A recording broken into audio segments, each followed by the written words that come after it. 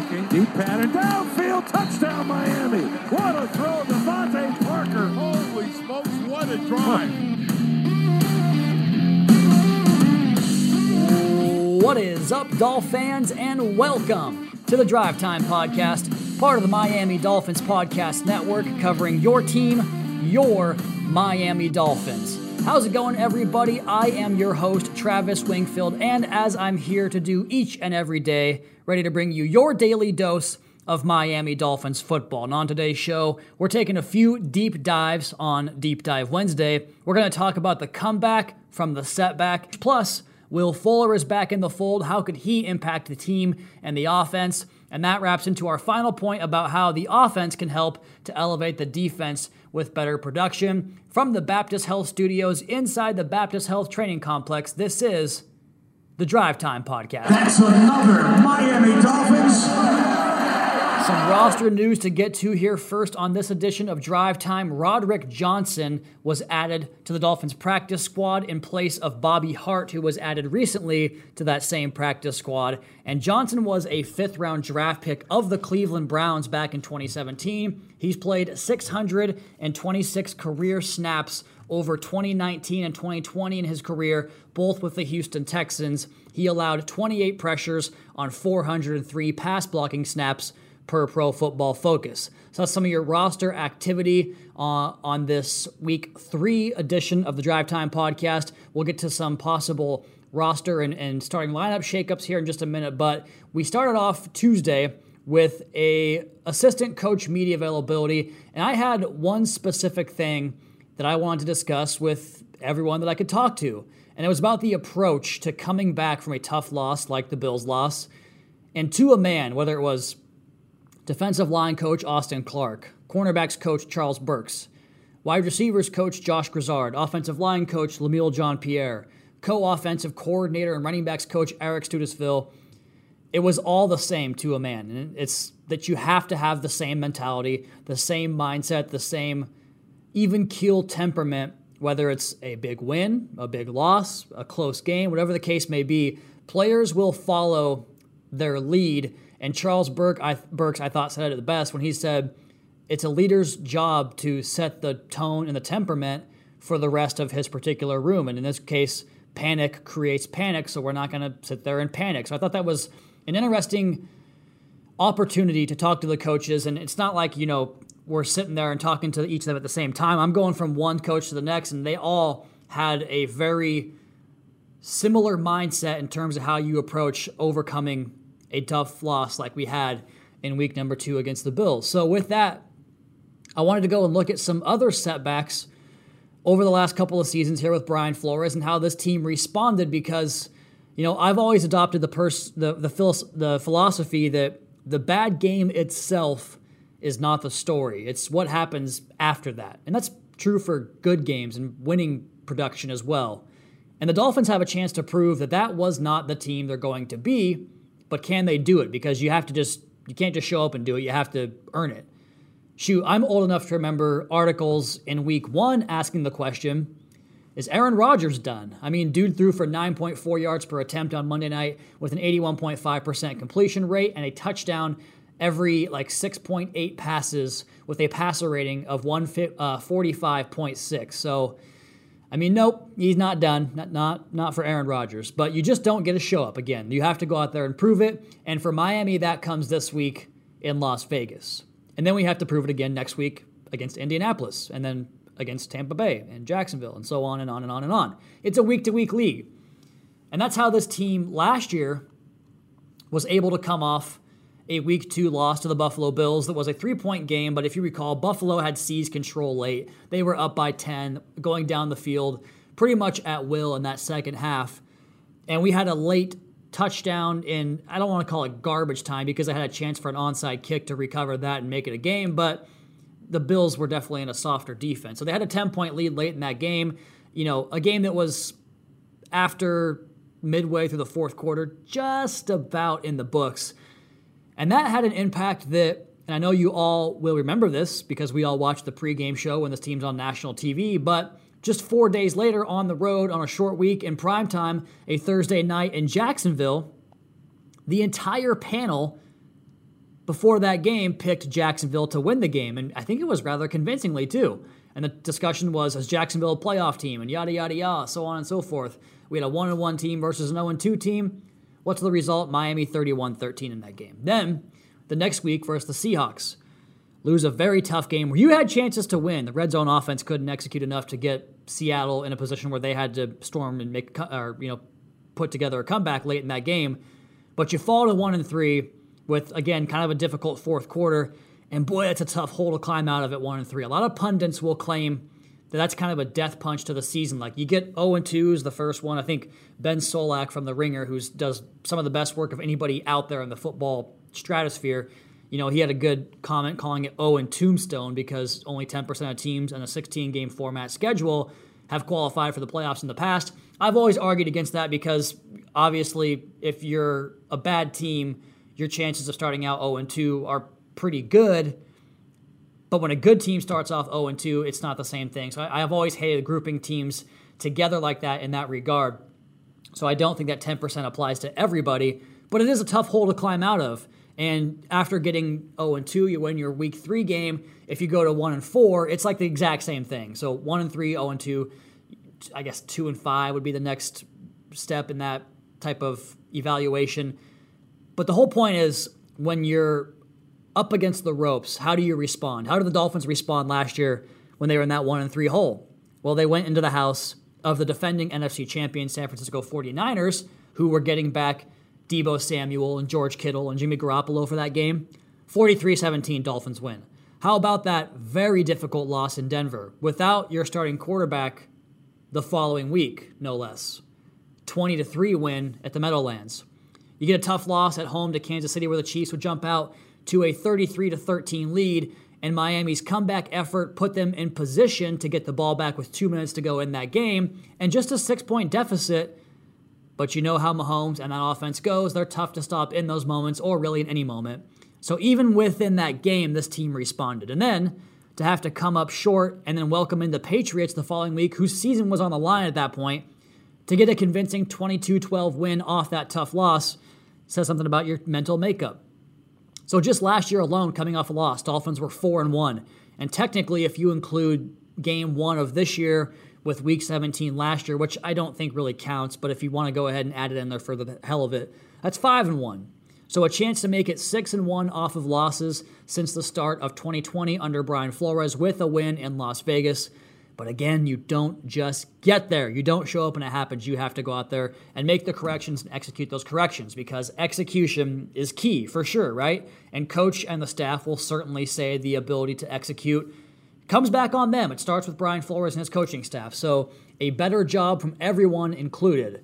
So how about some areas that they can clean it up? Well, penalties is the first one that stands out. It was the second highest penalty total in the Brian Flores era. 9 penalties for 83 yards. Literally never happened last year. There was only a quarter of the games, 4 of the 16, that were even close to that. 8 for 64 against Cincinnati, 7 for 75 against Arizona, 7 for 69 in San Francisco, and 5 for 76 in Las Vegas. And wouldn't you know it, all 4 of those games were W's. And even though, again, you have to go out and prove it, history tells us that we can expect that to be something of an anomaly. It was the most penalties and yardage assessed on penalties since week 12 of 2019 in Cleveland, when the Dolphins were in their first year under Brian Flores with a completely different roster. How about drop passes? Last year, per Pro Football Focus, 32 drop passes on the season. Obviously, easy math there tells you that's 2 per game. Sunday, more than double that. 5 drops in that game, and we've already covered a few times the significance of a couple of those drops, possible points on the board with some of those. And a fumble, too, no less, right around 4th and goal. 4th and inches inside the 5-yard line, I should say. How about 4th down success rate? They were 0 for 4 on Sunday. Their average in 2020, did you know this? I forgot about this. 80%. They were 8 for 10 on 4th down last year. In 2019, it was 46.4%, 13 for 28. So tendencies, history, all this stuff is instructive. So here's getting back to those basics, your fundamentals, your techniques, your alignment, your assignment, the Brian Flores message. This is the week to really hone in on that message. Then there's something else that we get back this week that I think could provide a nice shot in the arm for an offense that's off to a slow start, obviously. 32nd in points scored right now, is Will Fuller's return to the lineup. Now, granted, we'll see how quickly he can get up to full capacity and full speed. And by that, I mean the workload you've seen with Devontae Parker and Jalen Waddle as your primary snap takers at receiver. But first, I wanted to go back and look at success rate by package. And man, the resources we have today with statistics is so good. Like so good. You know, I think it's a fedora with Safari flaps. It's so good. It's an inside joke for you guys. 11 personnel for Miami, 32% success rate. That has to get better. And it's the primary package. 68 plays out of that package, only less than a third of them have been successful. What that means is how you cut down your yards to go.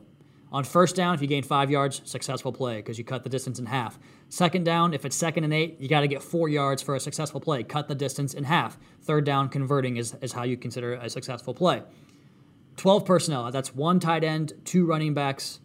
1 running back, 2 tight ends, and 2 receivers. 55% success rate on 38 plays. That's pretty good that you can win with that. And then with 13 personnel, just 5 plays ran, 80% success. 21 personnel, just 4 plays ran, 50% success. And then 22 is 2 backs, 2 tight ends.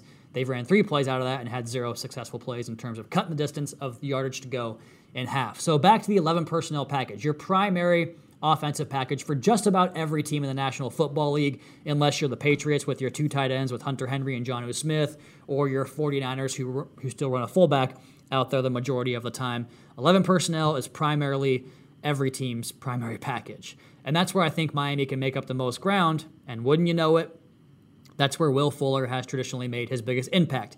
Going back to just last year with the Houston Texans, they had a 51% success rate in 11 personnel when Fuller was in the lineup. And this is one of the best offenses in the NFL last year. So 51% success rate, that's not like overwhelming, but it's a good number.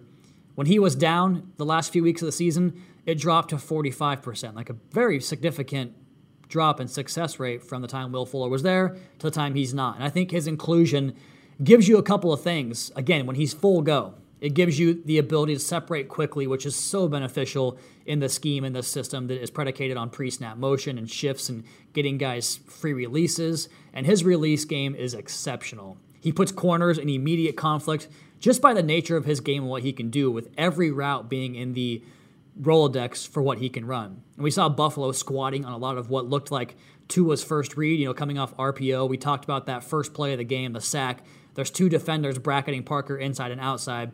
And Fuller just gives the defense another speedster like a Waddle, but also a technician to contend with. Like, you have to account for the deep speed. You have to account for the ability to break in, to go out, the two-way go, the screen game. He can just do it all. And I think the ability opens up some options with route combinations to the same side of the field, because you've seen some one route stuff, and then you have to get to the backside once that's taken away. And that really kind of is tough to do when you have the RPO and guys possibly blocking downfield, or a quick setup passing game where you want to cut or chip or just try to create 2 seconds of time for the quarterback to throw back there.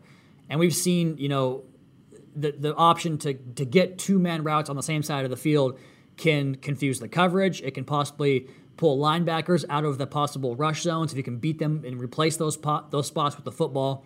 And just a quick aside real quick, Peyton Manning talked about this on the Peyton and Eli on the broadcast. And by the way, that thing could revolutionize the way we watch football games, I think. That's the pinnacle of sports programming, if you ask me. I'm mad that I let this idea become a thing without making it known that I had that idea several years ago. Talked about it last week on the podcast.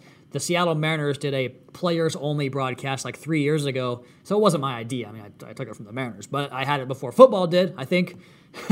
That, it was like Mike Blowers and Jay Buhner and like Dan Wilson talking. There was no play-by-play guy, so there was no, and in comes Ramirez, a 2-2 pitch off the plate outside, 3-2, it's a full count. It was just like, oh, nasty slider there, he snapped that thing off. Hey, when you were pitching, how did you get to your breaking pitches late in the count? Like, it was all about the analysis of the game, and I was like, that's brilliant.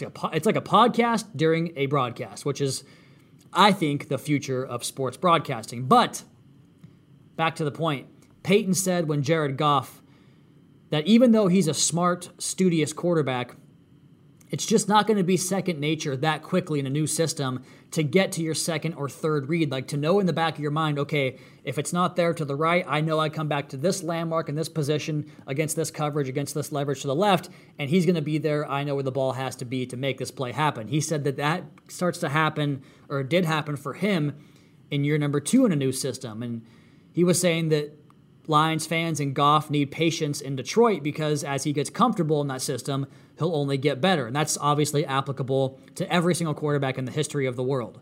And this is a new offensive system here, so something to keep in mind. Back to Will real quick. He provides conflict at the line.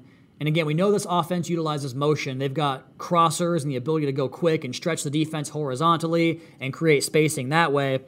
I really think that Will's inclusion allows the Dolphins to kind of mirror some of the stuff on the other side with he and Waddle, and that speed and ability to quickly separate, again, 4.6 yards of separation last week for Waddle, very, very, very good average, can only help dictate coverage either on one side of the field or both sides. And if you have that take the top off the defense type of speed on either side, then the defense has to choose to contend with one or both, and if it's both, then that can open up the run game, which also opens up further options in the RPO game. So we'll see how quickly he can get acclimated. But a lot of stuff we talked about on this podcast this offseason with regards to the ability to be explosive and create constant conflict for the defense and open up stuff for the run game and other parts of the offense based upon what you do well. That conversation was had with the thought of both Waddle and Fuller in the lineup on the field together. So I can't wait to see that. That's how I think this offense can really get back to being successful and being explosive to help this team win games. And one way they can do that is to help the defense out. And just real quick here, some cumulative defensive success rates against 11 personnel so far this season. Check this out. Miami was, what we say, 30, scroll back up, 32%, which is low, right?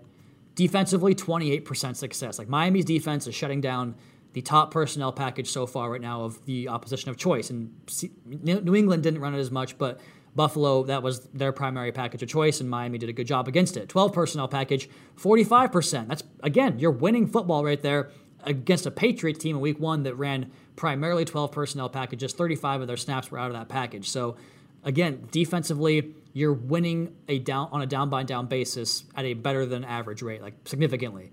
And I think these are very encouraging numbers going forward because if the offense can find their rhythm and put more pressure on opposing offenses, like for instance, the Mac Jones Patriots plan was as effective as it was for them. And look, I think holding a team to 16 points, regardless of how you do it, is a win. Doesn't matter. If you hold somebody to 16 points, you won defensively that day. But they were able to stay with that plan because the scoreboard allowed them to. And if the offense could have put more pressure on the New England offense, maybe they have to start taking more chances, and we've seen what this defense can do when the opposing offense takes those chances. Real quick, back to Peyton Eli. Peyton talked about this against the Lions, how they always start off in too high, and Next Gen Stats can verify that. 100% of their defensive snaps start off in too high. Now, they disguise their coverage that way, and they rotate off of that. And just real quick, for the lesson of the day, too high refers to your safeties, and safeties will tell you what the coverage is going to do most of the time. Unless they have a good disguise on, which a lot of DCs do. But the safeties take you to where you want to go. That's why myself and everybody that watches film and watches a lot of football complains when the broadcast doesn't show you the safeties on the screen because it tells you everything, most things that you need to get a read on what's going to happen next. So they play out of too high every snap and they rotate off of that.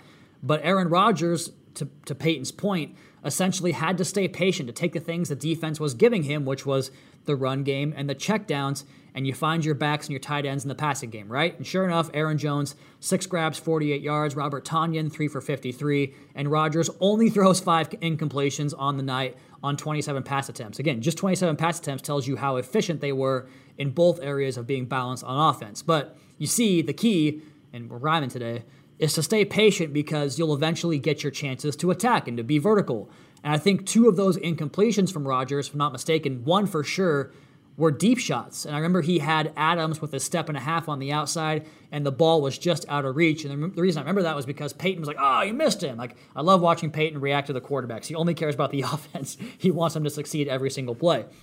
But that was the only incompletion on the day to Davante Adams. He threw another dime right after that or right before it, I can't remember, and it goes for a big completion. Adams winds up with 8 catches on 9 targets for 121 yards. So you stay patient and you take your chances where you can.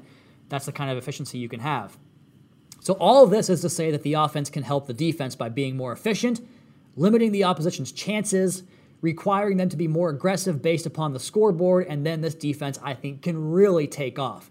Look at the big wins last year. What happened? We scored early in those games. Jacksonville, 14-zip, 3 takeaways in that game. San Francisco, 14-zip, 3 takeaways again. Jets the first time, 21-zip to start that game. 2 takeaways, but 3 sacks and 2 for 17 on third down. Rams game, 28-7, 4 takeaways. Second Jets game, 13-3 start, 2 takeaways, 3 for 13 on third down. So you get these leads. This defense can really turn the screws when they're playing with that lead. And getting back to that will really prove beneficial to this team. And my thought is that Will Fuller's return can help them get on track as they continue to get more experience and continuity within this offense. So that to me is my upshot, my reason for optimism, possible lineup changes, and the inclusion of Will Fuller. And of course, we'll see who's at quarterback on Sunday. So personnel changes defensively, that's a little more week to week in terms of deployment. I think you can see the takeoff when the offense gets going a little bit too. So no real suggestions there defensively. I just think keep doing what you're doing, and the other side can take care of you as far as offense and defense goes, and get that complementary brand of football back on track like this Dolphins team enjoyed so far through the first 2+ seasons of Brian Flores. All right, shorter podcast today. That's going to be my time. We're going to have the game preview coming your way tomorrow and some more video content, both in terms of the snippet, the preview, trailer. I'm also on Dolphins Today every single Friday on YouTube, so check that out. Breaking down the game coming up that particular week. We'll have John Kinjemi on for Friday's show to give him the last word and answer some of your questions on the Twitter mailbag. We'll get back into the picks and the weekend in college football, which, by the way, after an 0-3 start in college and 9-7 in the NFL in week 1, we stormed right back, baby. 3-0 in college last week, 12-4 in the league. That's what we're talking about. Plenty of content to come your way, but in the meantime, Caroline, Daddy is coming home. You all please be sure to subscribe to the podcast on Apple Podcasts. Leave us a rating, leave us a review. You can follow me on Twitter at Wingfield NFL. You can follow the team at Miami Dolphins. The Fish Tank has a new episode up with Anthony Harris. Check those guys out, Seth and OJ. YouTube.com, Miami Dolphins channel for all the media availabilities. And of course, MiamiDolphins.com. Until next time, fins up.